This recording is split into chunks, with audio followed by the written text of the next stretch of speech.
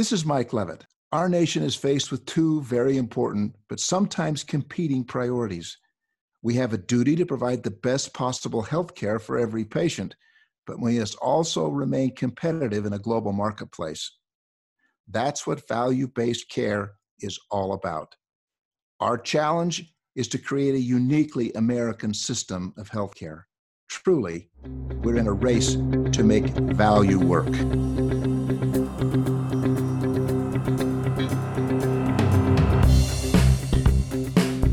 Welcome to The Race to Value, a weekly podcast hosted by Dr. Eric Weaver and Daniel Chipping of the Institute for Advancing Health Value.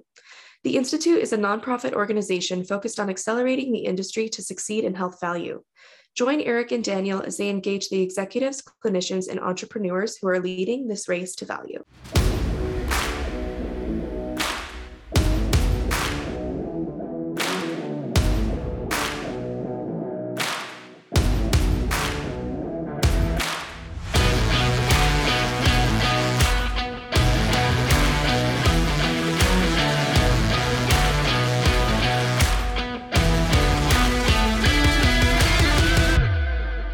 Race to Value listeners, this week we have Dr. Shawn Griffin, the president and CEO at URAC in Washington, D.C. He leads one of the most trusted independent accrediting organizations in the country.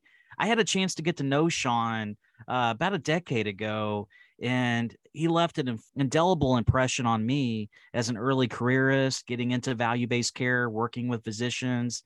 At that time, he was leading the physician-led ACO at Memorial Hermann Health System. He had the most successful ACO in the country, and he had no business even talking to me, but he really took the time to give me some guidance and really provide some mentorship and share some best practices. And he's been someone that I've always considered to be truly an innovator in value-based care. And you're going to learn today a little bit about his journey, starting as a primary care physician, leading him along a very interesting path in value-based care and of course, culminating in what he does now at URAC. So, Daniel, I just had a delight, speaking with Shawn and reconnecting with him. And I'm really excited to share his story with our listeners. Yeah, definitely, Eric. I 100% agree with you. What a great conversation we had. You mentioned Shawn's career path. It's this really storied career from small town doc, and he had these aspirations to just be this doctor in a small town and serving the people and building these relationships, and the evolution of that up until where he's the CEO of URAC, this accreditation organization that oversees quality and guidance for clinicians and organizations across the country, and the amazing influence that he has is just a fantastic story. And we talked in this conversation about that accreditation process and what it means. We covered topics like rural healthcare, integrated pharmacy, technology, and telehealth, just a lot of depth here. And Shawn's got great perspective and insights that are going to be very valuable to all of our listeners. Well, I couldn't agree more. And definitely, listeners, you're going to want to hear this episode. And if you like what you hear, please give us a 5-star rating if you're so inclined. And we'd love to get a review on Apple Podcasts. And definitely go to racetovalue.org and sign up for our newsletter so you won't miss out on future episodes. And let me go ahead and now hand it over to you, the listener, so you can learn from one of the best in population health and quality improvement, Dr. Shawn Griffin, as he joins us this week in the Race to Value. Dr. Shawn Griffin, welcome to the Race to Value. It's so great to have you on the show this week. It is great to talk to you again. It has been a while. Well, it has, Shawn. And I just wanted to tell you, as we start our conversation today, I just wanted to extend my profound appreciation for you as a leader and someone that really impacted my personal journey in value-based care. I mean, it's been about a decade since you and I initially connected. And at that time, I was leading a physician-led ACO in the Medicare Shared Savings Program, and I was an early careerist, and I had prior experience in medical practice management on the specialty side, but I got really disenchanted with the business of healthcare. I saw a lot of unnecessary suffering that was inflicted on people because of fee-for-service medicine, and I took a trip to Cuba around that time, and I was part of a healthcare research delegation with a bunch of physicians and healthcare executives, and I got really inspired by the power of patient-centered primary care. And because of that formative experience, I came back from that trip and quit my job and and took a risk in getting into primary care value-based transformation. And when you and I connected, I was the CEO of Integrated ACO, and basically I'm out there herding cats. I'm trying to convince the PCPs of the tenets of population health management. And I wasn't even sure if, like, is value-based care for me? Is this my path to professional fulfillment and long-term success, or is it going to be career suicide? And I met you at this conference, and you were leading one of the most successful ACOs and clinically integrated networks in the country. I mean, the Memorial Hermann Healthcare System ACO, I mean, you had 2,000 physicians and 800 practices. You guys had, I think at around the time, over your tenure, around 90 million in shared savings. And you spent the time to talk to me, and I had nothing to offer you, but you took the time to provide guidance. You shared some of your secret sauce. I mean, your willingness to provide mentorship and counsel really left an indelible impression on me, and it continues to inspire me as an industry leader. So I just wanted to thank you for that, my friend. And I thought that would be maybe the beginning of my first question for you. You know, on this podcast, we talk so much about this race to value and how it holds the promise to not only make our country more economically competitive, but also it holds the key to eliminate a lot of suffering, and it can improve the human condition. And in that respect, you know, this transition is both an economic and a moral imperative. So, you know, Shawn, can you describe what value-based care means to you personally and professionally? And how does this promise of care delivery transformation at a national level provide you as a leader with the inspiration to serve others? Well, first of all, I want to thank you for those very kind words and sort of, that chance to reminisce about the first time we interacted. When I think about value-based care, when I think about everything that's going on, I mean, it builds upon my background. I trained in rural family medicine in the state of Iowa, and my whole guidance in my career when I was starting out was I thought that my life would be becoming a primary care physician in what I call a county seat town in Iowa, and I'd be sort of me and 3 or 4 partners, and we'd be on the sidelines for the football games and taking care of the community and all those sort of things. And I came out of my residency program and I started practicing in St. Joe, Missouri, and I joined 3 or 4 partners, and we were in this little office as part of the Heartland system, now the Mosaic Life Care system. And it really was sort of going into that sort of community. I mean, I was seeing people and building a practice and all these sort of things, and you start doing your work and you start taking care of people and you feel that fulfillment and you see the problems. I mean, as you go through training, starting in medical school and all those sort of things, you see the issues that are coming up with the cost of care and the confusion of care and the pieces of care that people don't understand. And as a primary care physician, you build that relationship. And so to this day, I am a huge fan of the primary care relationship being at the center of a lot of medical care. And the United States is a bit of an outlier in that primary care is not the bulk of care that we do in the United States. A lot of the other countries, they have more primary care than we do, and primary care in America is not that strong. And part of my early work was I became a chief medical information officer, which was implementing systems and all these sort of things. And as I did that, I say my clinical time decreased and my administrative time went up. And I had a patient one time who came to me and they said, Dr. Griffin, it's really hard to get into your office and we don't see you around as much anymore. Is it that you stopped wanting to take care of people? And as a physician who sort of saw his core goal as taking care of people, that was a hard question to face. And I said, well, I have to tell you something. I said, in my career, if I'm a busy primary care physician and I'm doing every single thing that I can and seeing as many patients as I can, maybe I can touch 6,000 people during a year. That's about as many people as you can directly take care of being a primary care physician. And I said, what I discovered is that by doing my work on systems and with quality and with safety, I can help take care of everybody who's in my system. And at that time, that was Heartland in St. Joe, and that was a couple 100,000 people.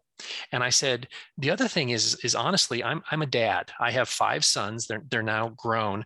But I said, I'm not supposed to take care of my family. So some night, if my son gets hurt and he gets taken to the emergency room, I can't be in the room to take care of him, but I can make sure that the systems and the tools that he has around him at that moment are the best that they can be because I've already worked on them.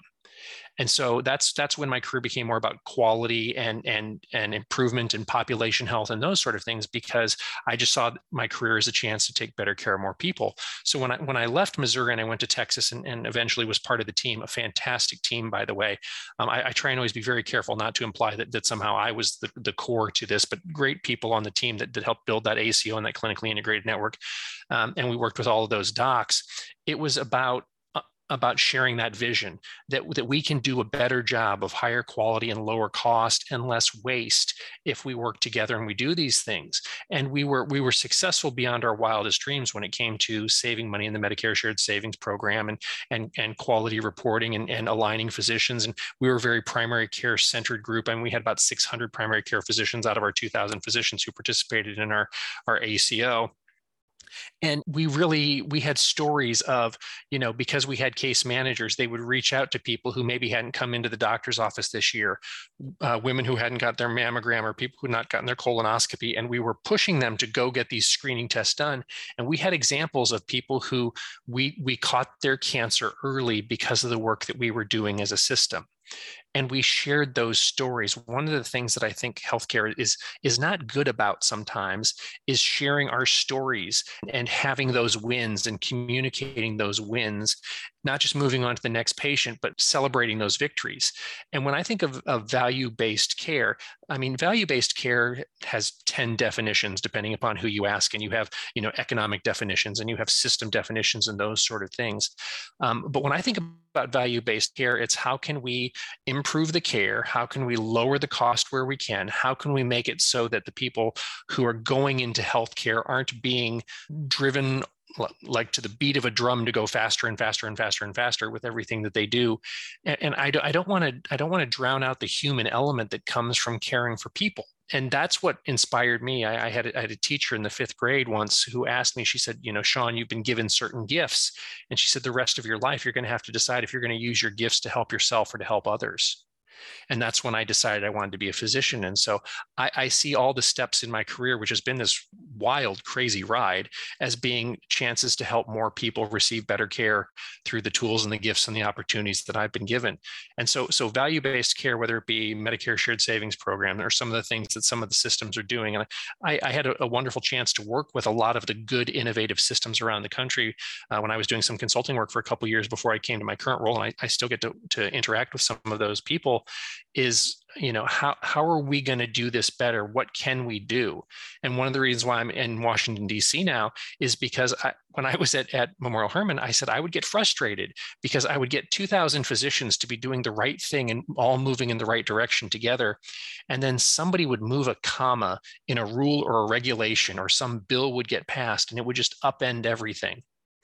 And so I've had meetings with people over on the Hill this week as we're talking about, what's the future of telehealth? How do we look at mental health parity? How do we look at remote patient monitoring and all those sort of things? And I always say, I always want to share my experiences because the things that we learn in medicine were never meant to be kept a secret. We're meant to share them so that other people don't have to go through the pain and turmoil that we went through to learn the lessons.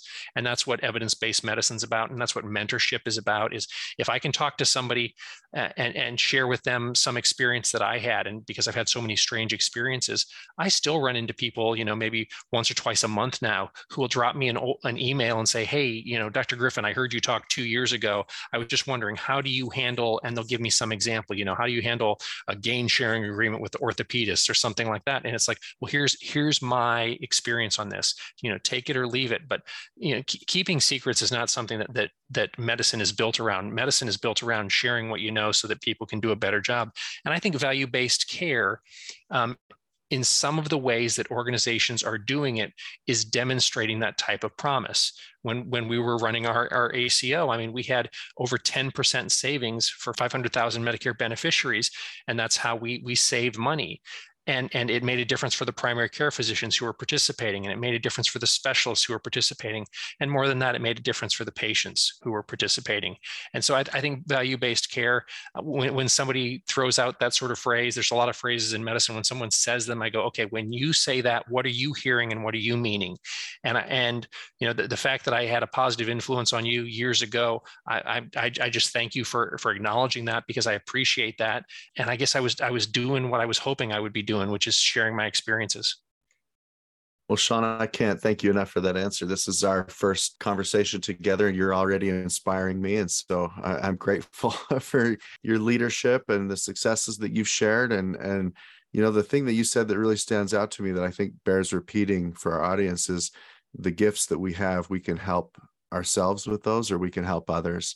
And at the Institute and with value-based care in the industry and this whole transformation that we're all involved in, it's all about helping others. And so I think that that's just a really poignant thought to have front and center as we continue our conversation today.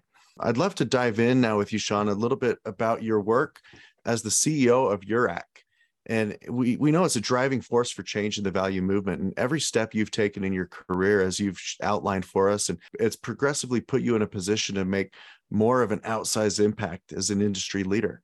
And as a primary care physician early in your career, you made a difference in the lives of others, in the patients that you cared for individually. You said as a CMIO of a large health system, you made a difference for thousands through the design, implementation, quality improvement, and use of health IT. And as an executive of an ACO at a health system level and the VP for clinical improvement and applied analytics at Premier, you've likely impacted the lives of hundreds of thousands of people in your leadership in physician hospital quality improvement, population health and analytics. And now you're at this point where you're the CEO of URAC, and you guide the development of standards, and you provide validation of resilient quality care infrastructure at a national level. The progress of your career is truly inspiring. And I'd love for you to describe the URAC mission for our listeners, and how attaining the URAC Gold Star leads the way to exceptional healthcare and serves as a catalyst for value-based care transformation. I appreciate all the things that you said. I mean, URAC is an accreditor. And when we think about accreditors, some people go, what's an accreditor and that sort of stuff. An accreditor is an independent group that sets standards and then comes in and validates whether an organization is meeting those standards. So for programs, that's kind of like how you think about for a physician for board certification. When I practiced, I was board certified in family medicine. That meant that I wasn't just licensed, but I had done extra training. And the analogy that I use is very often regulation and law sets the minimum for safety, but that accreditation or certification sets the bar for quality. And URAC has a 30-year history of doing accreditation programs. And it's funny to tell the story of URAC. I want to go back to the beginning. URAC was founded because back in the early 90s, there was this tug of war going on. And if you were alive, then you'll know what I'm talking about in the HMO world. And what it was the payers were saying that doctors were ordering tests that didn't need to be done, and they were doing it just to make money.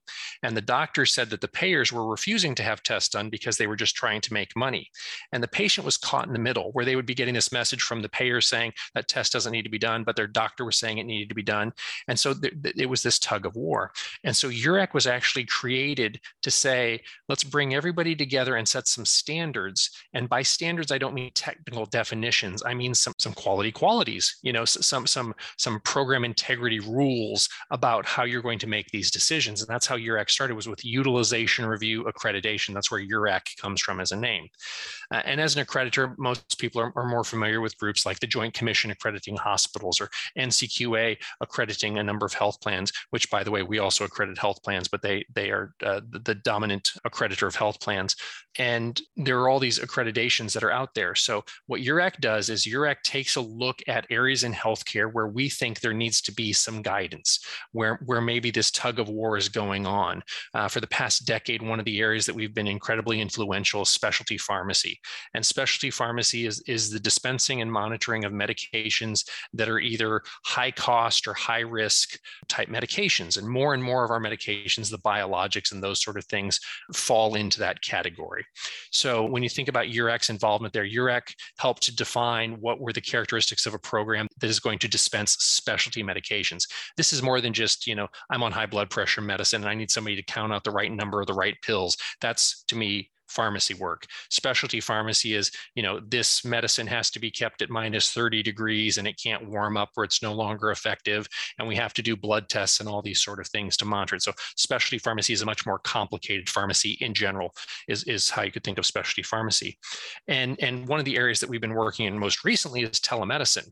And we've been working on telemedicine since 2015, 2016. And I joke, I say we were doing telemedicine before it was cool, before it was popular. And in telemedicine, there was this rush at the beginning of the pandemic where there were all of these visits that were being done by telemedicine and everybody had to do them and the government relaxed regulations and all this sort of stuff was going on. And what we said is telemedicine is more than just a good camera.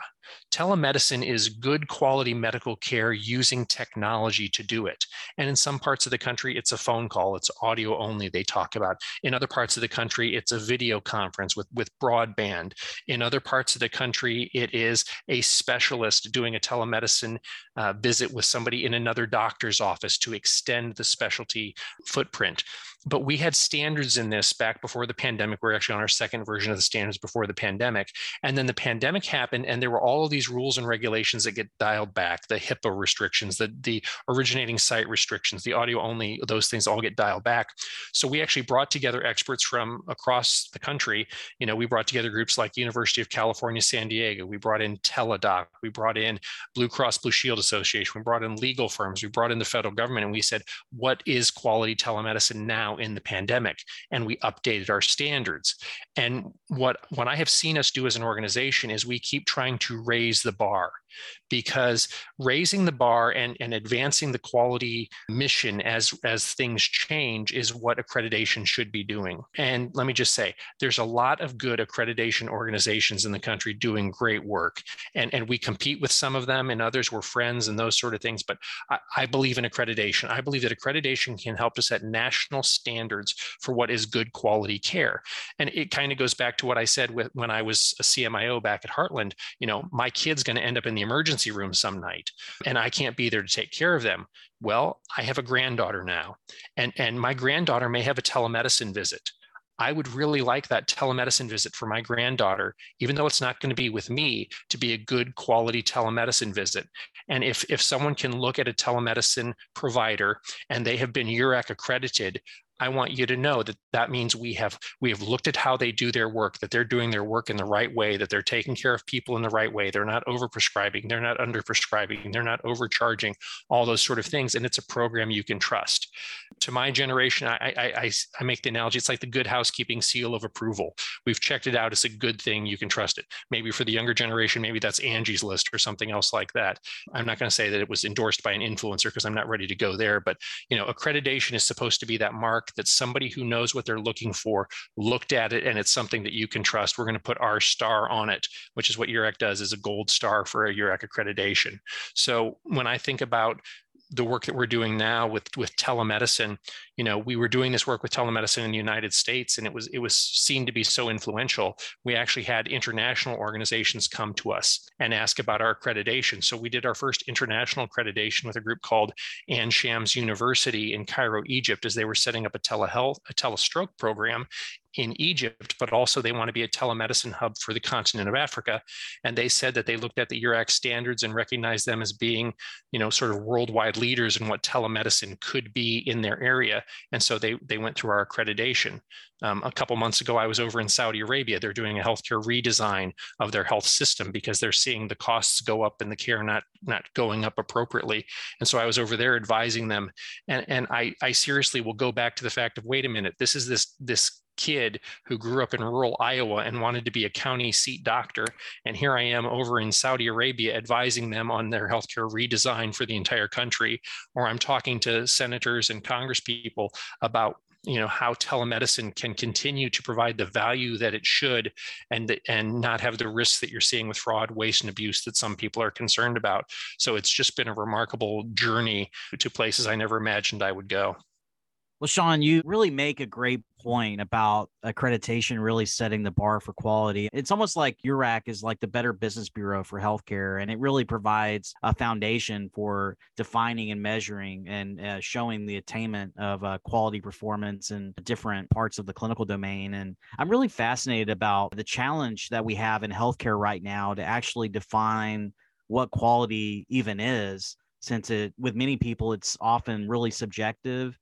Even though we have all these objective measures. I mean, on the measurement side, I've heard physicians complain that many of the HEDIS measures, for example, they don't measure quality because they're process-based, and it just creates a documentation requirement, almost like a measurement industrial complex just to get paid. And then from a patient perspective, I mean, most don't even realize how clinical quality can be highly variable across providers. I mean, the average patient just assumes that the vast majority of providers deliver high quality care. And there's clearly a distinction between consumer and physician definitions of quality. I mean, patients might define quality as, often maybe service quality. And, was the service available? Was it convenient? Was my appointment on time? Was it efficient?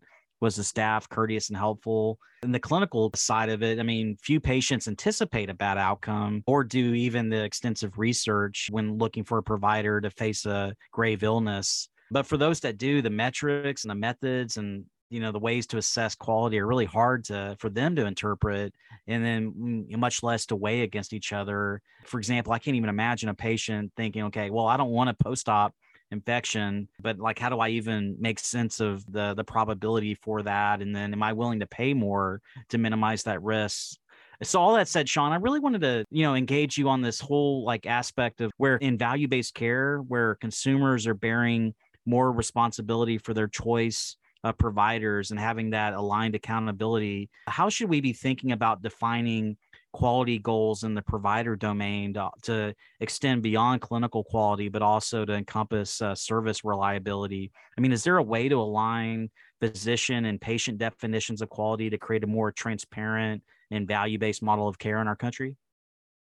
I think there are opportunities, Eric, and I think when it comes to measurement of quality, that is an ongoing unsolved problem in healthcare, and part of it is the fact that we're not talking about making tires. We're not talking about building gears in a machine shop. We're talking about people understanding what quality means in the area that they have health issues. And even that, patients are not the same in what they think it means.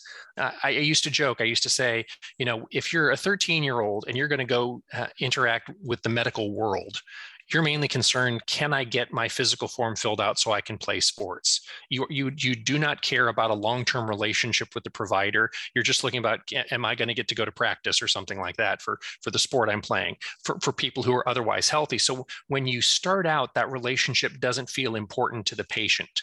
And as you get older, and I used to say it's when you get a chronic condition or when you have kids that you start caring more about who you're seeing and who your family members are getting their care from. And when you get older and you get more complicated, you have more medical issues, then I think that fundamental relationship at the core is of value. But even when I was practicing, I can tell you that I had some patients who, if they were in my office and I told them, I said, to get better, you're going to have to go home and you're going to have to, cut off all your fingers. They would have looked at me and they would have said, yes, doctor. And they would have gone home and they would have done it happily because the doctor told them to do it. And I had other patients who, if they came in and they had a runny nose and I said it was a viral infection, they would have the printout from 47 Google searches and WebMD about how I was probably wrong. And so you have these clinical interactions where different patients define your success and your quality in different ways. Now, the funny thing for doctors and providers, when I say doctors, I mean a lot of providers, is very often what quality is going to be for them is defined outside of that relationship. So the HEDIS measures, you mentioned the HEDIS measures. Anytime you're doing measurement, you very often have to start with process measures and then you move to outcomes measures. And even then, you're not sure that they're the ones that matter. But having to do HEDIS measures is defined by your payers, whether it be the federal government or whether it be your insurance companies. HEDIS measures were created because it was an attempt to help define quality through measurements.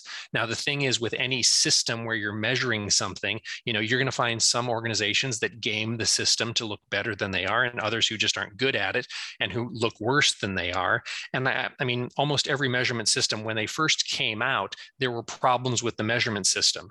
I remember that some of the ratings on healthcare systems, when they first came out, the systems that I was always trained were outstanding systems scored worse than systems that I was told were bad systems. And when you looked at it, you discovered things like, well, they weren't adjusting for patient mix, or they weren't, paying attention to such and such things. So every measurement system has its benefits and has its flaws. And I think one of the things that we see is that there is so much burnout. There is so much just disheartening that is going on within healthcare providers, the doctors, the nurses, the techs, the everythings right now, that we just can't keep loading more on them. One of the things that I used to do when I was at Memorial Hermann is when you put in systems, sometimes people who are outside of care see that as an opportunity to put something inside care. For example, the doctors, when a patient comes in, we're going to pop up a list of 27, care guidelines that the doctor should be following during this visit.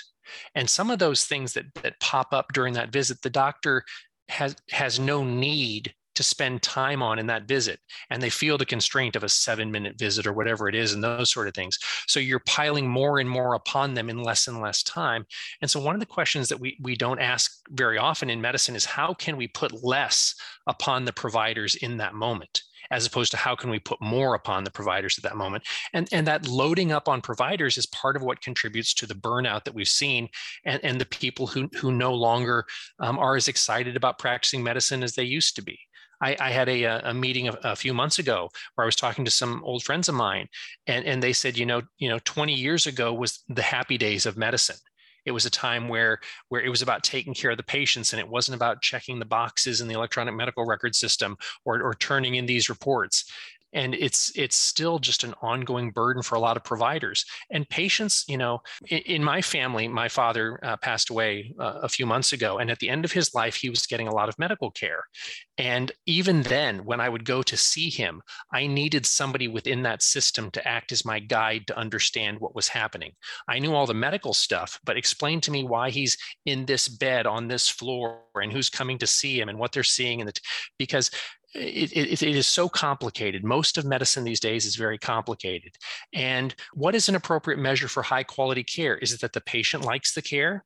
Well, if it's all about patient satisfaction, then you're turning the providers into a vending machine to give them whatever pill or elixir was the last commercial they saw on the evening news. That's not a good measure of quality. That's a component of quality, but it can't be the be all end all. Most of us have more information about how to pick a hotel in Paris than we do to pick a primary care provider when we're signing up for benefits at a new job. Shawn, that's really profound and so true. And I hear your explanation, and I think of how challenging it is, and recognize that we've got a lot of work ahead of us to figure out the right solutions for figuring out quality for patients and defining it in ways that are going to be helpful to them in choosing better care. When I hear you speak about value-based care, you often express your concerns about the state of rural medicine and how our healthcare system should be reoriented towards creating more equitable care outcomes in underserved communities. And growing up, you were raised in Fayette, Iowa, a small rural community with about 1,300 people. In fact, you talked about your calling to be a primary care physician and how it was initially centered around the life of a small town doctor and having deep relationships with your patients, seeing them at the grocery store and being on the sidelines at Friday night high school football games. And unfortunately, we see that this dream of delivering care in rural America is no longer being sought after by most. We see critical shortages to healthcare services in rural communities. While 20% of the U.S. population lives in rural communities, only 11% of physicians practice in these areas. And the lack of physicians is deeply worrisome because rural residents are more likely to die from health issues like cardiovascular disease, unintentional injury, and chronic lung disease than city dwellers. And rural residents also tend to be diagnosed with cancer at later stages and have worse outcomes. They're literally examples of dire access challenges where patients have to travel over 70 miles just to see a physician at the nearest hospital. And it's only getting worse with this wave of rural hospital closures, where we've seen 136 of them close in the last decade. Given these unprecedented challenges, how do you think our country should address the crisis in rural healthcare? Is there a way we can realign incentives to get more medical students to decide on a career in primary care and family medicine? Well, there are some schools that have been for years doing very focused efforts on getting providers to go into primary care and to go into these areas. And there's the financial pressures to pick a different specialty. There's the lifestyle pressures to pick a different specialty and go to a larger city. The decline that we've seen in the rural population, generally providers are affected by the same things. Honestly, if you are a person who wants to go see a Broadway show, you're not going to be setting up in Fayette, Iowa. That's just not the life that you're going to have there. And I think that there's a couple different things that you touched upon. Rural communities need targeted interventions to try and keep industries and providers in those areas. And that's one of the areas where I would say the federal government has to play a role in supporting rural communities.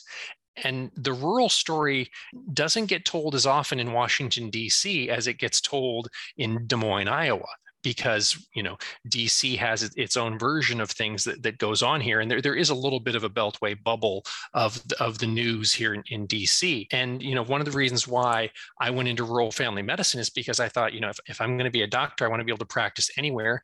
And honestly, I was a small town kid growing up in Fayette. And so I never thought I would be living in Washington, DC. I couldn't wrap my mind around that. So having rural people who go into medicine and who are supported in their rural ties during that time. When I was at the University of Iowa, I did a rotation down in Washington, Iowa, which is a community about 30 miles away from Iowa City. And I had a fantastic time. And it actually sort of showed me what it was like to be a doctor in a small town. And it was Dr. Seiko and Dr. Prohoda. We would see patients through the morning and we would do hospital rounds. And honestly, we would go to the YMCA over the lunch hour and shoot baskets with some guys and play some pickup basketball and then go back to the office in the afternoon. And that was a lifestyle that I felt I could do.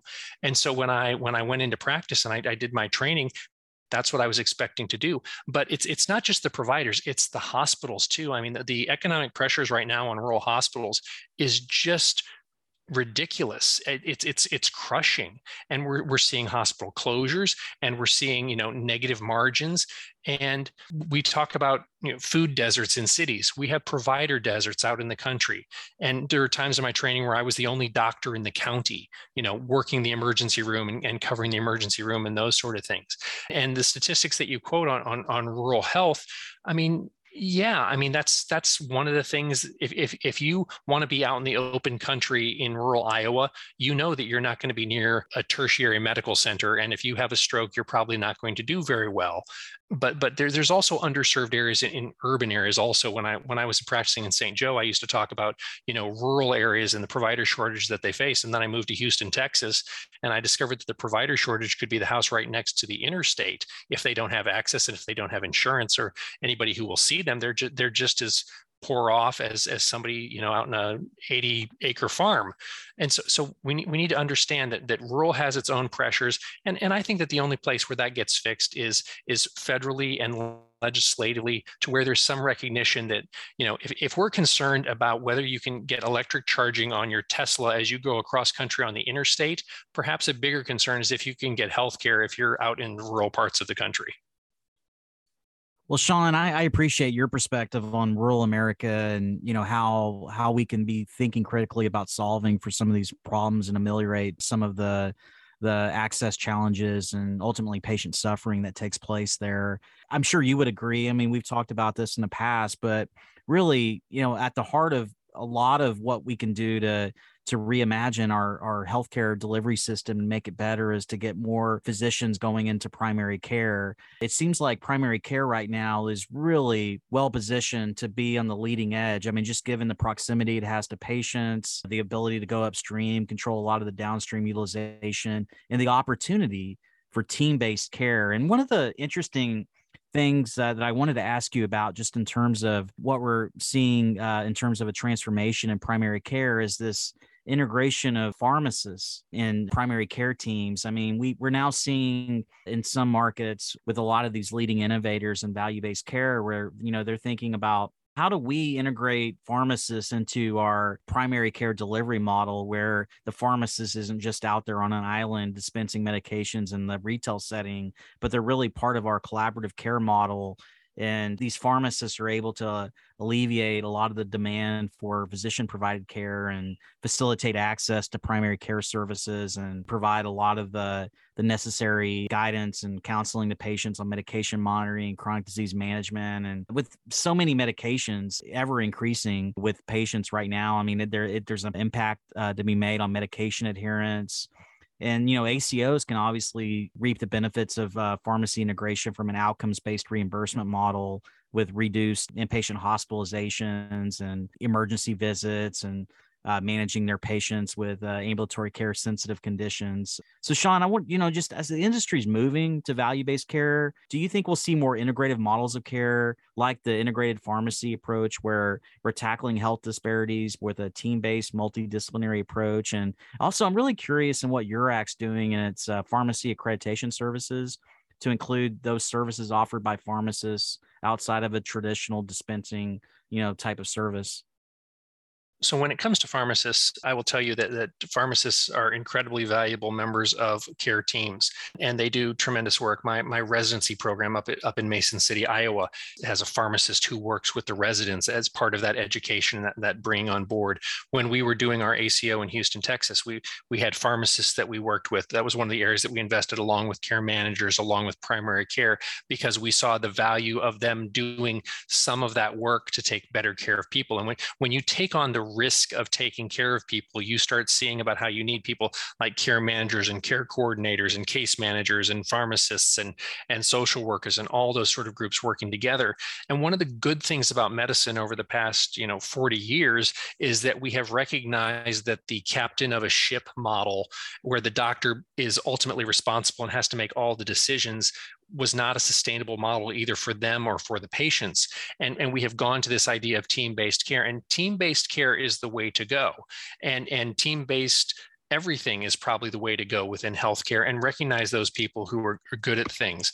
I remember when I was practicing, I had a patient one time who came into my office and they said, Dr. Griffin, I'm nervous about getting my blood drawn. Could you draw it for me? They just had a routine blood draw that needed to be done. And I looked them in the eyes and I said, you don't want me to do it. I'm not the best person in this office to draw your blood. And they just thought because I was the highest trained, I was the best person for the job. And that wasn't the case. We had a person in our office who I would have draw my blood. And that's part of what I think about is who's the right person for the job, not what are the credentials, the highest credentials I can possibly make do the job. And when we think about right sizing and those sort of things, it needs to be team-based care. My first office, we had a pharmacy which actually had a window into our waiting room. And that was very convenient for the patients, but there'd be times where I'd step over and it'd be like, this patient is on this medication and it has these interactions. What about this medication? And we talk about it. And honestly, over the past 10 years, medications have gotten a lot more complicated. We have all of these biologics and all of these, antibodies and all these sort of crazy drugs that are just doing remarkable things, but they're really complicated. I had an older partner who I used to tease, and I said, antibiotics were easy when you came out because there were only 3 of them that were available back then, and now we've got 700 of them. So I think we need to understand that pharmacy has a very special role as pharmaceuticals and medications have gotten more complicated. Having them be part of the team is the smart thing for the patients, and it's the smart things for the providers. Now, URAC has a decade of being the leading specialty pharmacy accreditor, but we also have updated our pharmacy standards. One of the things that we do is if you go to urac.org, which is our website, you could go to one of our programs, you could go to our specialty pharmacy program, and you could look at standards at a glance. And we actually list there all the standards that make up our program.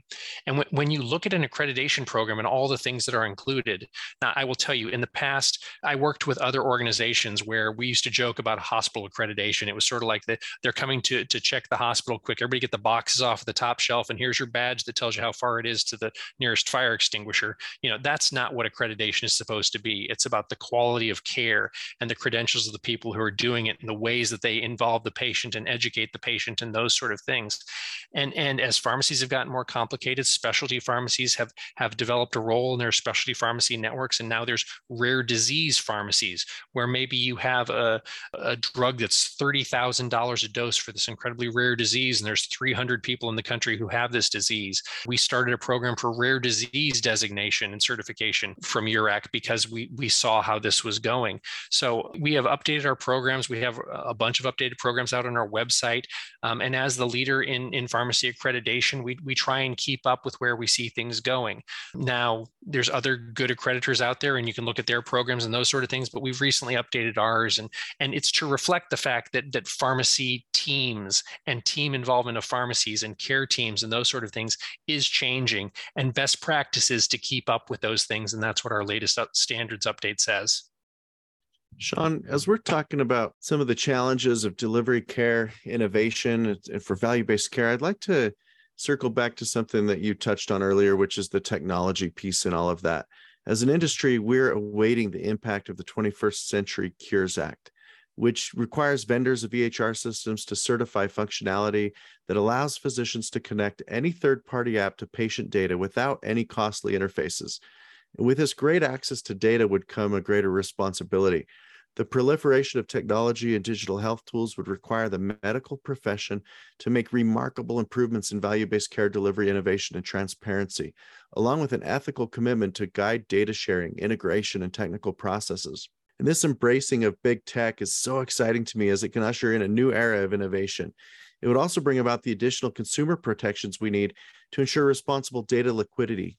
I'm interested in your thoughts when it comes to the bringing about the necessary data liquidity and information sharing to ensure that we can achieve the value transformation that we're all working toward. So there's a couple things wrapped up in that question. Data liquidity, I was a chief medical information officer. So, I mean, I've implemented several of the big vendors' platforms as a chief medical information officer. And the technology opportunity was amazing when we were implementing those things. And unfortunately, some of those implementations were done in a way that wasn't user-centric, and the tools weren't that good for the users. And so I would say medicine is one of the areas where technology being put into medicine didn't necessarily improve the work or the workflow for many of the organizations involved. And that's one of the contributors to provider burnout. Nobody crosses the stage in medical school to grab their diploma to be told, congratulations, you're going to be a computer documenter the rest of your career. We went into it to take care of patients, and sometimes that became a distraction.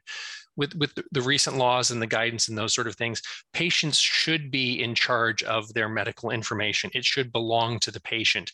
And barriers that have been put up in the past that were sometimes technical, but more often were administrative barriers where the organization was treating the patient information as though it belonged to the organization and not to the patient. And there was always HIPAA concerns. And I joke, I say every system had somebody who was their chief privacy officer, who I would call a hypochondriac, who was somebody who was worried about a HIPAA data breach. And so therefore they put up walls as big as they could. And we talked about data silos and those sort of things. Most data silos are actually a function of being data kingdoms where somebody's controlling the data and doesn't want to play well with others. So I think some of those interoperability guidance and those are, the problem is that interoperability costs money, and how do you pay for it and who gets charged for it and those sort of things. More data is not always better, to be honest with you. If I'm seeing a patient, I would like them to have all of the information that's necessary for them to oversee their care. I think the VA is a good example of that. I have a son who's in the Marines, and he has a medical record that has, his vaccinations and his all those sort of, health conditions and physical findings and those sort of things. I don't think technology is necessarily going to make things that much better. And I say that as somebody who's looked at AI and who's looked at machine learning and those sort of things.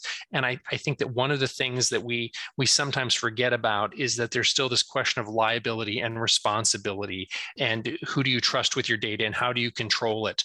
And I've looked at blockchain and all those sort of things. So I think we're still working out the bugs on this. And I think that for most people, a relationship with a primary care provider will do more for their health than necessarily having a thumb drive or a place in the cloud with all of their medical records, because everything that's in your medical record is not written for you to understand. And you can be chasing down rabbit holes where you find an abnormal lab test and you don't know what to make of it. And so you go and you look it up, and some website says, well, that could be related to bone cancer. Well, you're not in the age where bone cancer would be a realistic thought, but they have to put that on the list. And so now you're worried you have bone cancer. And so it's a very interesting time of dynamics. I think that technology for some people will help. I think for many people it will confuse. I think that interoperability will help with your doctor getting more information, but they're already getting by with the information that they have in most cases. There's two things in value-based care that are important. There are the population level, making sure that you're doing the right things for everybody. And then there's the targeted interventions where you're doing the right things that are particular for that one person. And that's things like controlling diabetes, controlling blood pressure, making sure people are getting their cancer screenings, those sort of things. And we need to strike the right balance of that. And when you look around the country, there's some organizations, some large healthcare organizations who have an arm that's an insurance company or a payer. Very often they're trying to work out, what's the right balance of those things so that they're doing the right care, but they're also doing it in a financially sound way. So I would look to those sort of leaders, the Kaisers, the Intermountains, the UPMC, are just some of the organizations out there that are doing things to sort of work out the bugs as to what's the right balance to do those things. And the problem is that not all those things that they discover work for them are going to work for anyone else, because it depends upon your population. It depends upon the risk profile of the people that you're dealing with and the providers that you have to work with. But I think that team-based care and pharmacists doing more things, I think we saw how important that was during the pandemic. And I think that they have earned their seat at the table going forward to continue to do the great work that they do when appropriate.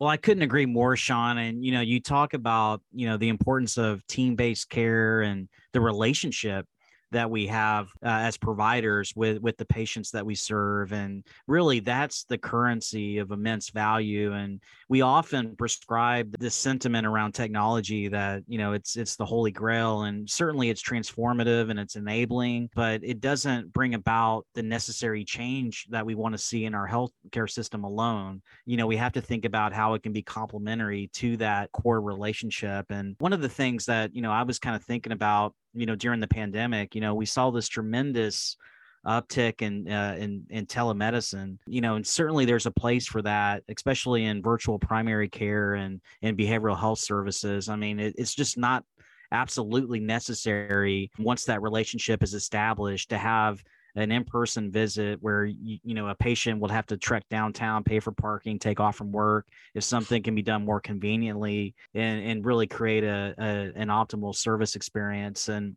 during the pandemic, we saw an explosion of telehealth activity. I know that reoriented some consumer expectations for care delivery, because patients are now realizing that there are visits that do lend itself readily to that platform. But since the pandemic has kind of winded down or entered into an endemic phase, we're seeing that we're just not getting the utilization that we first saw during the early surge of COVID-19. At the time, it was 69% of doctor-patient visits. And I think we've now resettled into a telehealth utilization that's more around the pre-pandemic norm.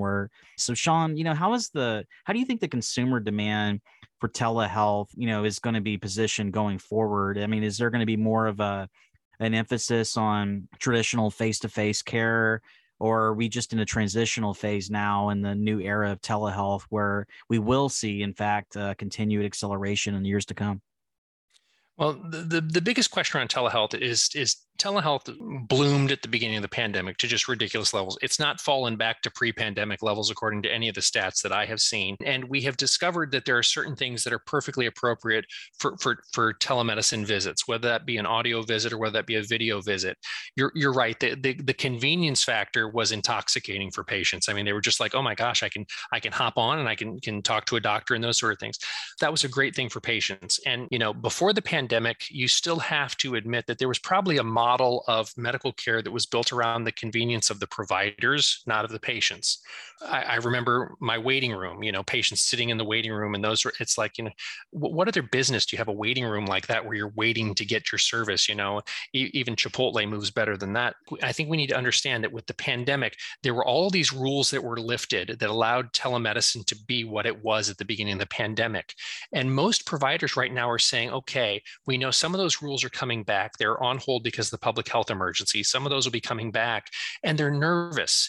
They're nervous about making a long-term change in the way that they deliver care or a long-term investment in technology because they don't yet know what the government's rules are going to be. And that's one of the big drivers for the meetings that I've been having here in Washington, D.C., is saying, you know what, you have to look at telemedicine. And first of all, we need to break telemedicine down into the parts of telemedicine that made sense, that were good things. There were parts of telemedicine that didn't make sense. For example, behavioral health visits with telemedicine can be remarkable. And we've seen that it decreases the stigma, it increases compliance. And so behavioral health telemedicine visits seem to be a good thing. Children's National here in Washington, D.C. talked about how doing a post-op check with a child so that they don't have to get loaded into a car and drive 3 hours to Children's National for a post-op wound check that's going to take 15 minutes and then get back in the car and go back, that was tremendous. They want to keep those things. But you probably shouldn't have your pre-surgical screening for a heart transplant done with telemedicine. Somebody probably needs to actually put a stethoscope on your chest and look at that sort of stuff. And we need to understand where it fits and where it doesn't fit, and what are the evidence-based guidelines for that, and how is it paid for. Some people will say telemedicine is great because they think there's going to be this huge opportunity for savings, because no one would possibly pay as much for a telemedicine visit as they would for an in-person visit.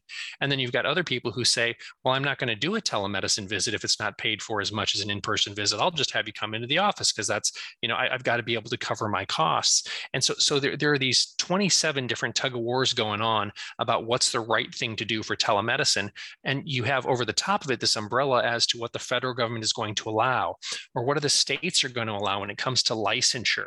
And now you've got these big, well-funded groups coming into telemedicine from the outside, these disruptors. And are they going to displace the local community hospital who wants to do a little bit of telemedicine, but doesn't have the money for a big telemedicine platform? So I think we need to understand that again, there is some promise there, but you have to make sure you're using the right tool to do the job. I can go into my garage and I can take my iPhone out of my pocket and I can use it to drive a nail into a piece of wood, and it will get the job done, but it's not the tool for the job. And we have to realize that technology doesn't always make things better. Sometimes it just complicates things, and we have to make sure that we think about those things. There was recent information that came out about a provider of telemedicine services who, by all accounts at this point, appears to have been overprescribing certain medications. And there's concern about fraud, waste, and abuse, and whether it was appropriate and those sort of things. That's not good medical care. We wouldn't like that if that was a clinic down the street doing that. We'd call that a pill mill or something along those lines. So we shouldn't tolerate it in telemedicine. Convenience doesn't trump quality. And we have to see how quality flows into these things. And a lot of groups are waiting to see what the federal government does.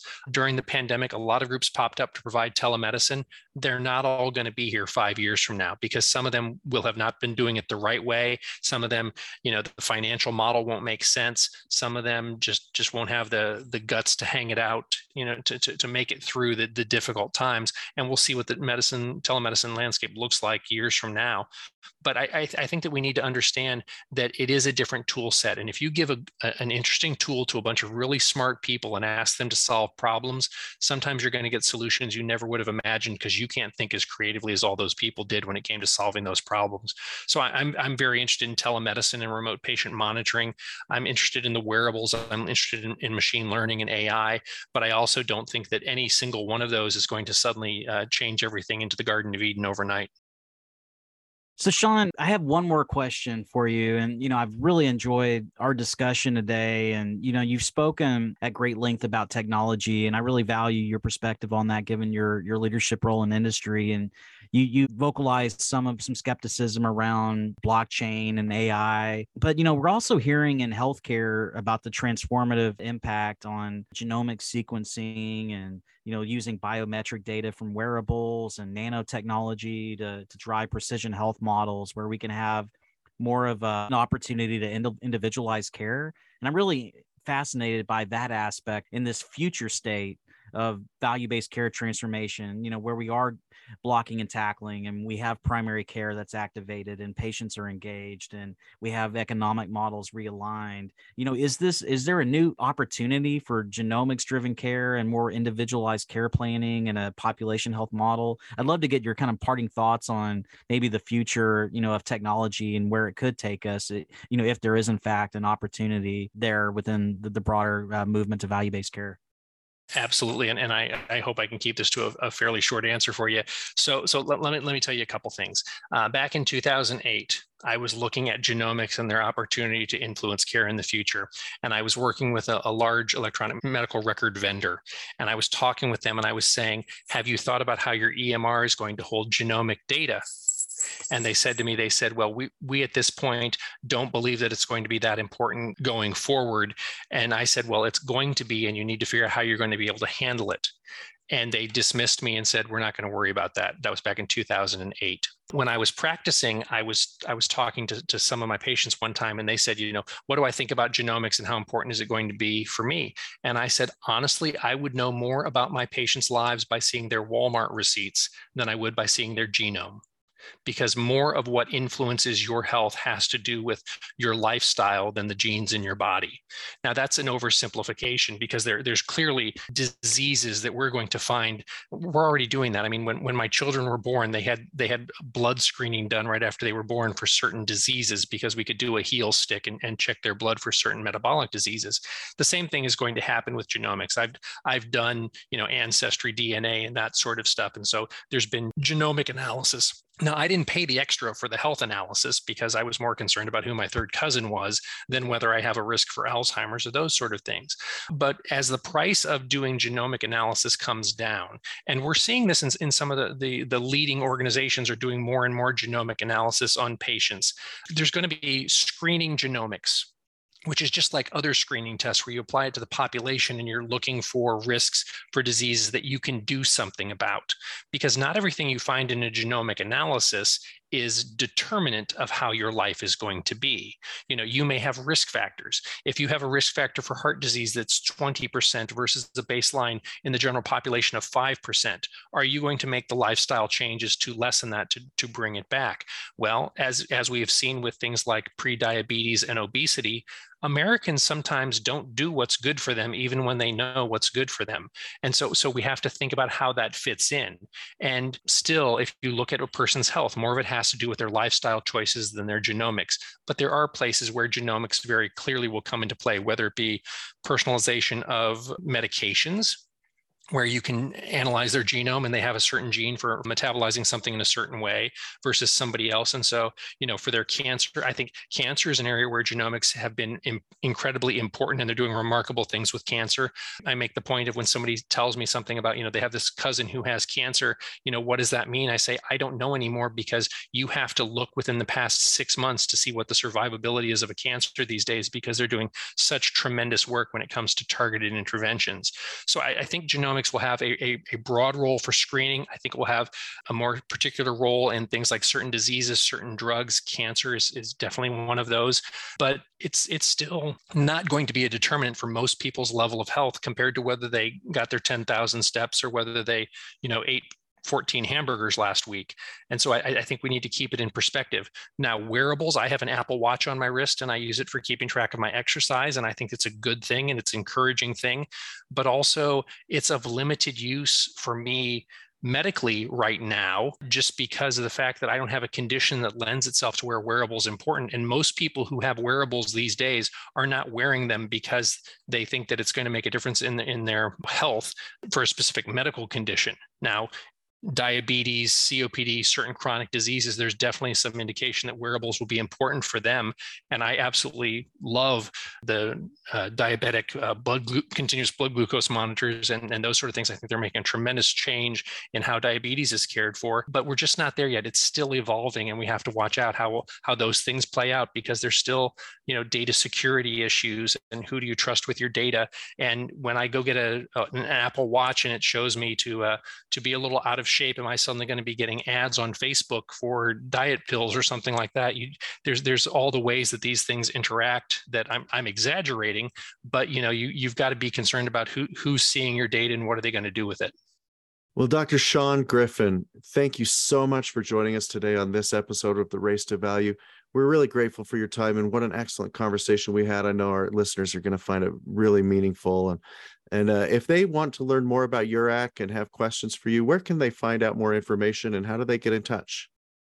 Our website is urac.org, urac.org.